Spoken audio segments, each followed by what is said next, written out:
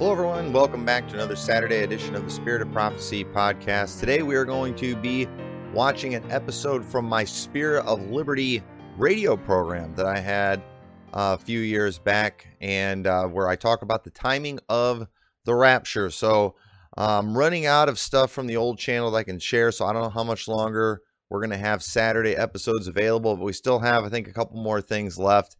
So watch this, and hopefully you learn something from it. And I appreciate everybody checking these all out. Make sure you like and share, subscribe, all that good stuff. And we will see you all next time. Good morning, everyone. Welcome back to the Spirit of Liberty broadcast. I'm Pastor Tommy McMurtry from Liberty Baptist Church in Rock Falls.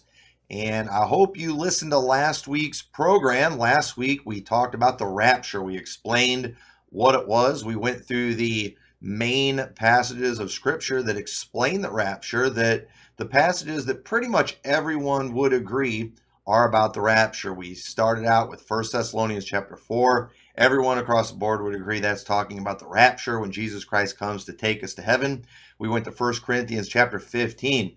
Pretty much everybody agrees that that is about the rapture. But then we went to a couple other places too that some would say are not talking about the rapture, like Matthew chapter 24, we reference that, and then Revelation chapter 1:7, where it says, "Behold, he cometh with clouds, and every eye see him."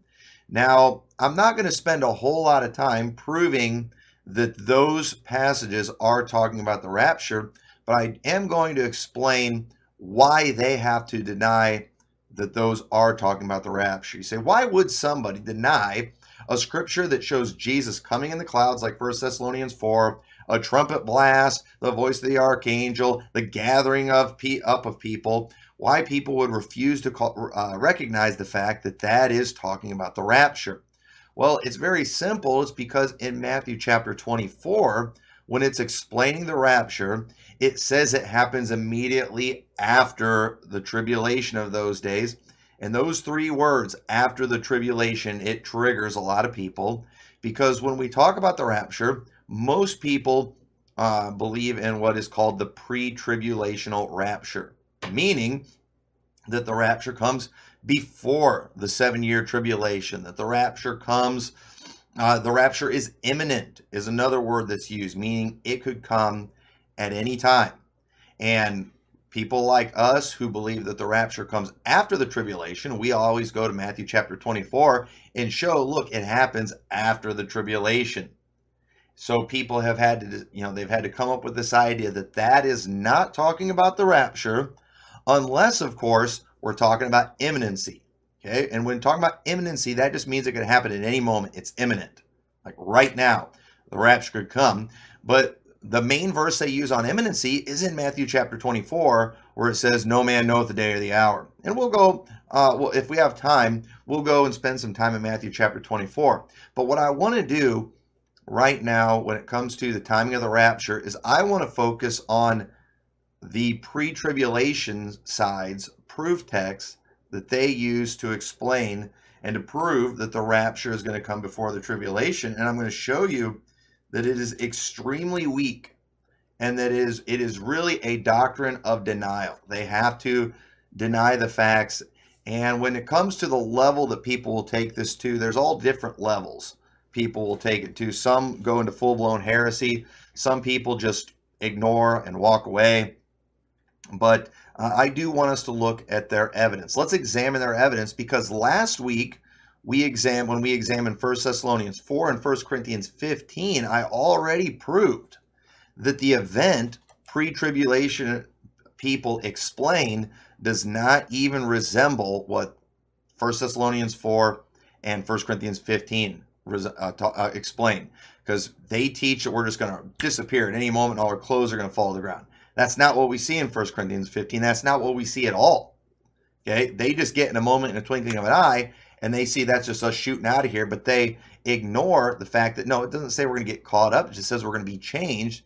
And then they ignore all the other scriptures where it talks about the physical change that is going to come at the return of Christ. They ignore that. There will be a physical change that takes place when Jesus Christ returns. And they have to ignore those passages again, because the more rapture passages we look at, the more and more evidence we see that a pre-tribulational rapture is just not the case. So let's go ahead and we're going to go back and we're going to look at some of the scriptures that we looked at last week. And because if any preacher is going to preach a pre-tribulation message, he's going to go to these passages. He's only got a few passages that he is allowed to go to about the rapture, and then he's got to try to pull his proof from these passages, and you're just going to see it's not there. So let's look at one of the main verses. So 1 Thessalonians 4:13, but I would not have you be ignorant, brethren, concerning them which are asleep, that ye sorrow not, even as others which have no hope. For if we believe that Jesus died and rose again, even so them also which sleep in Jesus will God bring with him. For this we say unto you by the word of the Lord, that we which are alive and remain unto the coming of the Lord shall not prevent them which are asleep. For the Lord himself shall descend from heaven with a voice, with a shout, with the voice of the archangel, and with the trump of God, and the dead in Christ shall rise first. And you know that passage. Right there is one of their proof texts. It says, for we which are alive and remain. And that means that the Apostle Paul believed that the rapture could come in his day. And you know what? I can't argue with that. I do believe that Paul believed that the rapture could have come in his day, but that doesn't mean it was a pre-tribulation or that he was proving imminency. I doesn't believe that at all. He was just saying we who are alive and remain, because he was among the living at that time, and all who are living during that time will be raptured up. I could say that right now too. I believe, and I believe it is possible that I will be here till the rapture. And so if I'm explaining to people, if I'm talking to people about their dead loved ones, which is the context of this passage, if I'm talking about their dead loved ones, I'm going to say to them, you know what? I don't want you to be ignorant concerning them which are asleep, that ye sorrow not, even as others which have no hope. Because it says, for if we believe that Jesus died and rose again, even so them also which sleep in Jesus will God bring with him. This we say to you by the word of the Lord, that we which are alive and remain unto the coming of Christ shall not prevent them which are asleep. We're not going to go before them. We're not going up before they do. When Jesus Christ returns, the dead in Christ are going to rise first, and then we which are alive and remain shall be caught up together with them in the clouds to meet the Lord in the air. I would preach this the exact same way that the Apostle Paul did. I'm using that but I'm saying I'm using that to explain to the living that those loved ones of theirs who are dead, that we are going to be reunited with them one of these days in the clouds to meet the Lord in the air. Now let me ask you, how does that prove a pre-tribulation rapture? I'll tell you why. Because they're not looking to this passage to learn what God is trying to teach or what the Apostle Paul is trying to teach. They're looking into this passage to find something that they want to find, and that is their way out before the tribulation. That's what they're trying to find. So they will use, and so we, folks, read that passage and be honest with yourself. That doesn't prove a pre-tribulation rapture. Then they will also go to verse 18, where it says, wherefore comfort one another with these words. And they'll say the rapture is about comfort. How are we going to comfort people if they got to go through tribulation? Well, Paul was not comforting them with the fact that they would not have to go through tribulation. He was comforting them with the fact that they will see their loved ones again. So right there, again, context, it proves these people are ignoring the entire passage and zeroing in and getting what they want from it. The comfort is not that we will avoid tribulation. The comfort is that we will see our loved ones again. And they needed that kind of comfort. You know why? Because they were in tribulation during that time. Not the great tribulation, but they were in tribulation. Paul was not comforting them that they wouldn't go through any persecution. The Apostle Paul said, yea, and all that will live godly in Christ Jesus shall suffer persecution. So he didn't comfort them with the fact that they're not going to endure tribulation.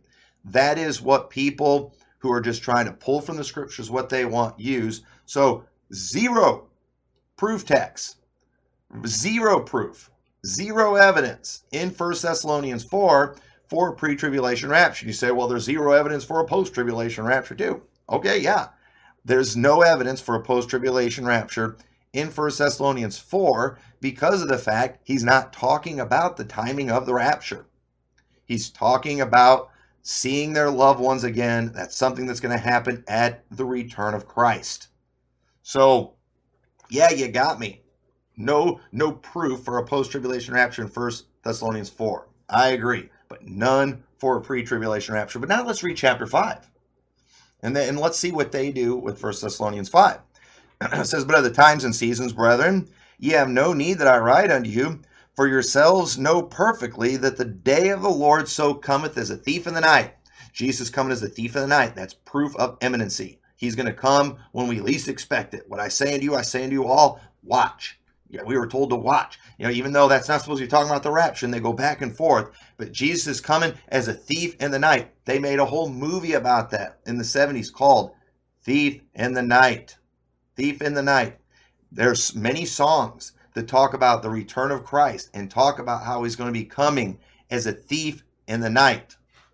So the thief in the night, that is proof of imminency to these people. But notice what it says again. Does it say the rapture will come as a thief in the night? But it says the day of the Lord shall come as a thief in the night. Let's read a little more. For when they shall say peace and safety, then sudden destruction cometh upon them as travail upon a woman with child, and they shall not escape. But ye, brethren, saved people, are not in darkness, that day should overtake you as a thief. So wait, when they're saying thief in the night, they're saying he's coming on us as a thief in the night. But he says here, he's not coming on us as a thief in the night. It says, ye are children of the light and children of the day. We are not of the night, nor of the darkness. Therefore let us not sleep as do others, but let us watch and be sober. For they that sleep, sleep in the night. They that are drunken in the night. But let us who are of the day be sober, putting on the breastplate of faith and love, and for an helmet the hope of salvation. We're not scared of tribulation. We're not scared of difficulty coming. Why? We have the hope Jesus Christ is coming back one of these days. And it says in verse 9, for God hath not appointed us to wrath, but to obtain salvation by our Lord Jesus Christ. Now, I need to spend a little bit of time here because this is another proof text for them that we are going to be out of here before the tribulation, because they say we are not appointed unto wrath, and the charts all agree that they came up with that all of the tribulation is the wrath of God. Now, they can't prove that to you with the scriptures. They cannot prove that at all, but let me prove to you when the wrath of God starts. Now, let's pay very close attention to two things that are mentioned here in 1 Thessalonians 5 that they use as proof of imminency and a pre-tribulation rapture. For the day of the Lord so cometh as a thief in the night. That is proof of imminency to them. Verse 9, for we have not been appointed unto wrath. That proves we're out of here for all the tribulation. We can't be here for 1 second of the tribulation. Why? Because we've not been appointed unto wrath. They have decided that the tribulation, all of it, is the wrath of God. But let's go to Matthew chapter 24, okay? Because this is very important that we notice this, because a verse that's often mentioned in the Bible is that the sun will be turned into darkness and the moon into blood before that great and terrible day of the Lord come, or before that great and notable day of the Lord come. The sun will be turned to darkness and the moon into blood before the day of the Lord. Y'all get that? That's very clear in the scriptures. That is going to happen before the day of the Lord, the sun be in darkness and moon turn to blood. That is an event that pre-tribbers have to ignore, because it is explicitly laid out multiple times that comes before the day of the Lord. So notice, the day of the Lord comes as a thief in the night, but before the day of the Lord is the sun being darkened and the moon turned to blood. So pre-tribbers, when they're in 1 Thessalonians 5, the day of the Lord is about the rapture, and I agree. Okay, but then when we are in Matthew 24, all of a sudden the day of the Lord is not about the rapture. It's a completely different event. But let's look at verse 29. It says, immediately after the tribulation of those days shall the sun be darkened, and the moon shall not give her light, and the stars shall fall from heaven, and the powers of the heaven shall be shaken. This is that event of the sun being darkened. and it happens after the tribulation. So, according to the Bible, we're going to have the tribulation. After the tribulation, we're going to have the sun darken and moon turn to blood. And after the sun is darkened and moon is turned to blood, then the day of the Lord comes. There is no denying that. There is no disputing that. That is an indisputable fact that the day of the Lord comes after the sun is darkened and moon turned to blood. That's indisputable. So here what we're seeing take place in Matthew chapter 24. It is before the day of the Lord, and it is after the tribulation. We have the sun being darkened and the moon turned into blood. So in 1 Thessalonians 5:2, saying, for the day of the Lord shall come as a thief in the night, that's talking about something that happens after the tribulation. There is no denying that at all. And you say, well, we still have to be out here before any of it because all the tribulation is the wrath of God. Well, can you please show me that in the scripture? Now, I can show you in 1 Thessalonians 5, where it says, for we have not been appointed unto wrath. Okay? And that is something that is in reference with the day of the Lord. Because when the day of the Lord comes, that's when we are taken out and God begins to pour his wrath out on this earth. Indisputable fact. And in Revelation chapter 6, it is going through the 6 seals. And when it gets to the 6th seal, in verse number 12, it says, and I beheld, and when he had opened the 6th seal, and lo, there was a great earthquake, and the sun became black as sackcloth of hair, and the moon became as blood. So is this event after the tribulation? Yes, it is. Is it before the day of the Lord? Yes, it is. And it says, and the stars fell unto the earth, even as a fig tree casts their untimely figs, when she is shaken of a mighty wind. And the heaven departed as a scroll when it is rolled together, and every mountain and island were moved out of their places, and the kings of the earth, and the great men, and the rich men, and the chief captains, and the mighty men, and every bondman, and every free man hid themselves in the dens, and in the rocks of the mountains, and said to the mountains and rocks, fall on us, and hide us from the face of him that sitteth on the throne, and from the wrath of the Lamb, for the great day of his wrath is come, and who shall be able to stand? Okay, notice that question. Now, some people say, well, everything in Revelation 6 was the wrath of God. But wait, no, it's saying the great day of his wrath has come. They are saying this after they've seen Jesus. After they've seen him, they're saying the great day of his wrath has come, and who shall be able to stand, implying who's going to be able to stand against what is about to come. Okay, so they're referring to something that is beginning to happen, and it begins to happen when they see Jesus. Why? Because Revelation 1:7, behold, he cometh with clouds, and every eye shall see him, and all the kindreds of the earth shall wail because of him. That's what we're seeing here in Revelation chapter 6. And it's after the sun is darkened and moon is turned to blood, because that's when the day of the Lord comes. The day of the Lord comes after the tribulation, after the sun is darkened and the moon is turned to blood. Indisputable fact. That's when the wrath of God starts. So in 1 Thessalonians 5, in verse 2, it's talking about the day of the Lord, which happens after the tribulation. It's talking about how we've not been appointed unto wrath also. Why? Because that's what comes on the day of the Lord. When the day of the Lord comes, we get raptured out, and then God begins to pour out his wrath on the earth. And there's no way around that. That's literally all they've got.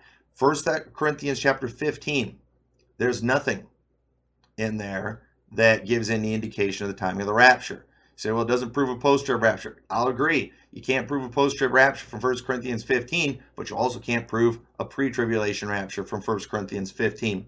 You can't do it. So what we have to do, we have to go to the clear scriptures that actually talk about these things. So Matthew chapter 24, it lays it out just as clear as anything can possibly lay it out, but people have to ignore it. They have to ignore it because they are married to this concept of a pre-tribulation rapture. They're married to this concept that, we cannot be here for 1 second of God's wrath. And I agree, but let's go ahead and read a little more and show just how consistent Matthew 24 is with all the other passages in the Bible about the rapture. So it says in verse 31, it says, and he shall send let's read 30. It says, and then shall appear the sign of the Son of Man in heaven, and then shall all the tribes of the earth mourn, and they shall see the Son of Man coming in the clouds of heaven with power and great glory. He's coming in the clouds, like in 1 Thessalonians 4, not on a white horse, like in Revelation 17. That's what they try to do. They try to say, well, this is Revelation 17, this is Armageddon. Wrong. When he comes in the clouds, that is to receive his saints. When he comes on the white horse, that is at Armageddon. That's a different event. And it says, and he shall send his angels with a great sound of a trumpet, and they shall gather together his elect from the four winds, from one end of heaven to the other. That looks like a catching away right there. It looks like a gathering together, as is spoken about in 1 Thessalonians or 2 Thessalonians chapter 2. And he says, now learn a parable of the fig tree. When his branch is tender and putteth forth leaves, ye know that summer is nigh. So likewise, when we shall see all these things, know that it is near, even at the doors. Okay, now, crazy. I mean, as strange as this may sound, what many people teach about the budding of the fig tree is that this was Israel becoming a nation in 1948. Now, that is just beyond foolish right there, because it doesn't talk anywhere in here about Israel becoming a nation again, but it does talk about the sun being darkened and the moon turned to blood. It does talk about that, which is a very notable event mentioned over and over again in the Old Testament. It's talking about that. When we see that, when we're seeing the tribulation take place, when we're seeing the famines and earthquakes and pestilence in diverse places, then we see the sun darkened, moon turned to blood, we know then that it is at the door. And it says in verse 34, verily I say to you, this generation shall not pass till all these things be fulfilled. And they say that's talking about the generation that saw Israel become a nation in 1948. That is beyond insane. That's not even close. And it says, heaven and earth shall pass away, but my word shall pass away. But of that day and hour knoweth no man, no, not the angels of heaven, but my Father only. Now, I agree. This is talking about the rapture. And they agree it's talking about the rapture until you show them this happens after the tribulation. Then they try to change the subject. But no man knoweth the day or the hour is in fact a reference to the rapture. The pre-tribbers have quoted this accurately for years. They just ignored the fact that this event takes place after the sun is dark and moon is turned to blood, after the tribulation. They've ignored that. Then look what it says. Verse 37, but as the days of Noah were, so shall the coming of the Son of Man be. And I never read it, but apparently somebody wrote a book out there about the days of Noah, or talked about how wicked it was in the earth, and talked about Nephilim and all this weird stuff. And they're explaining how all these things are going on right now, and that's proof that the rapture is about to come. Because as it was in the days of Noah, as it was in the days of Lot, we're seeing all this stuff being promoted with homosexuality, just like it was in the days of Lot, meaning the rapture could come at any moment. Wrong. Wrong. What does it mean when it says as in the days of Noah? What does it mean when it says as in the days of Lot? It has a meaning. Okay, and you find that you go to the context to find the meaning. You don't just get to make up your own thing and insert your own facts. We're not allowed to do that. And it says, for as in the days that were before the flood, they were eating, drinking, marrying, giving in marriage until the day that Noah entered into the ark, and knew not until the flood came and took them all away. So shall it also be in the coming of the Son, or so shall also the coming of the Son of Man be. Then shall two be in the field, one shall be taken, the other left. Two women shall be grinding at the mill, one shall be taken, the other left. Watch therefore, for ye know not what hour your Lord doth come. Now, in Luke's account of the Olivet Discourse, he also brings up the days of Lot. And what Luke says in there that makes it even more clear than Matthew chapter 24 is it says the same day that Lot was taken out, fire and brimstone fell.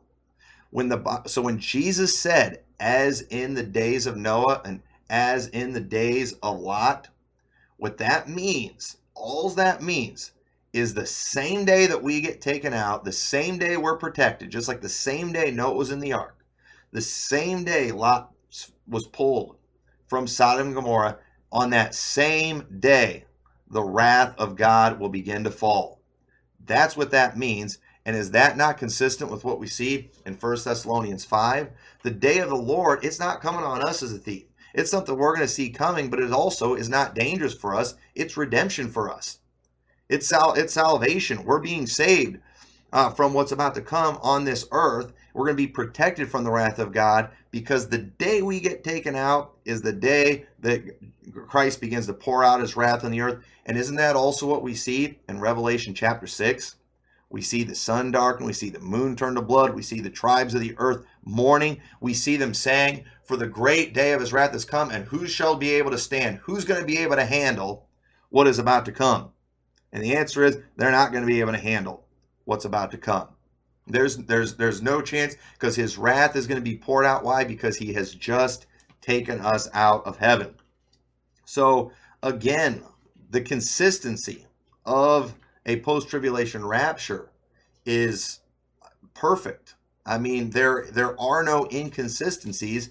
There's just, people on the other side who build straw man arguments and just don't know how to read plain and simple English. They're missing these things. Let's look at Revelation chapter 7. Right after the sixth seal, or the seven seals, in Revelation chapter 7, it says in verse 13. We'll start at verse 9. I'm sorry, verse 9. Revelation 7 and verse 9. It says, and after this I beheld, and lo, a great multitude, which no man could number, of all nations and kindreds and people and tongues, stood before the throne and before the Lamb, clothed with white robes and palms in their hands. What's going on here? Well, in chapter 6, we are seeing the return of Christ from earth's perspective and from lost man's perspective. In chapter 7, we're seeing it from heaven's perspective. And interestingly enough, around the throne appears a multitude from all over the earth. Now, what could this be? What just happened here, where a multitude of people from all over the world just appeared before the throne and singing praises to God? And it says in verse 12, saying, amen, blessing and glory and wisdom and thanksgiving and honor and power and might be unto our God forever and ever, amen. And one of the elders answered, saying unto me, what are these which are arrayed in white robes? And whence came they? And I said unto him, sir, thou knowest. And he said unto me, these are they which came out of great tribulation, and have washed their robes and made them white in the blood of the Lamb. Therefore are they before the throne of God, and serve him day and night in his temple. And he that sitteth on the throne shall dwell among them. They shall hunger no more, neither thirst any more, neither shall the sun light on them, nor any heat. For the Lamb which is in the midst of the throne shall feed them, and shall lead them unto living fountains of waters, and God shall wipe away all tears from their eyes. What is this multitude? These are those who were raptured. We got pulled out of the tribulation. That's what happened. We're going to be under a heavy persecution during that time. The Antichrist is going to be prevailing over the saints, physically speaking. But those days are going to be cut short. Why? Because Jesus Christ is going to return, and he is going to pull us out of this earth, and we are going to appear before the throne, and he is going to comfort us. And so shall we ever be with the Lord. He's going to wipe away tears from our eyes. And Isaiah had prophesied of that day when he was going to wipe away tears from all faces. He said it also said in Isaiah that then in that day, death is going to be swallowed up in victory. I don't remember the chapter off the top of my head, but in Isaiah, I think it's chapter 42, I could be wrong, it mentions how death is going to be swallowed up in victory. He's going to wipe away tears from all faces. We see in Revelation in chapter 7, we see tears being wiped from all faces. We see in 1 Corinthians chapter 15, in verse 54, it says, so when this corruptible shall have put on incorruption, everyone agrees that's a rapture, then shall be brought to pass the saying that is written, death is swallowed up in victory.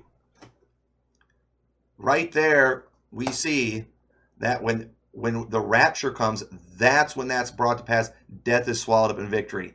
According to Isaiah, that is when God wipes away tears from all faces. Just like in Revelation chapter 7, when this multitude from all over the world appears before the throne, he's going to wipe away tears from all faces. He's going to comfort us. We're going to forever be with the Lord. Folks, the rapture, the teaching on the rapture, the post-tribulation rapture is the only consistent teaching on the rapture. It's the only accurate teaching. And it's high time people just accept the Bible for what it says. And the Bible is very clear about the timing of the rapture. We don't know the day or the hour, but we know that it's after the tribulation. We know it's a post-tribulation rapture. So I hope this was a help to you. If you have any questions, email me, let me know, and we'll cover more of this next Sunday. God bless. Thank you for watching.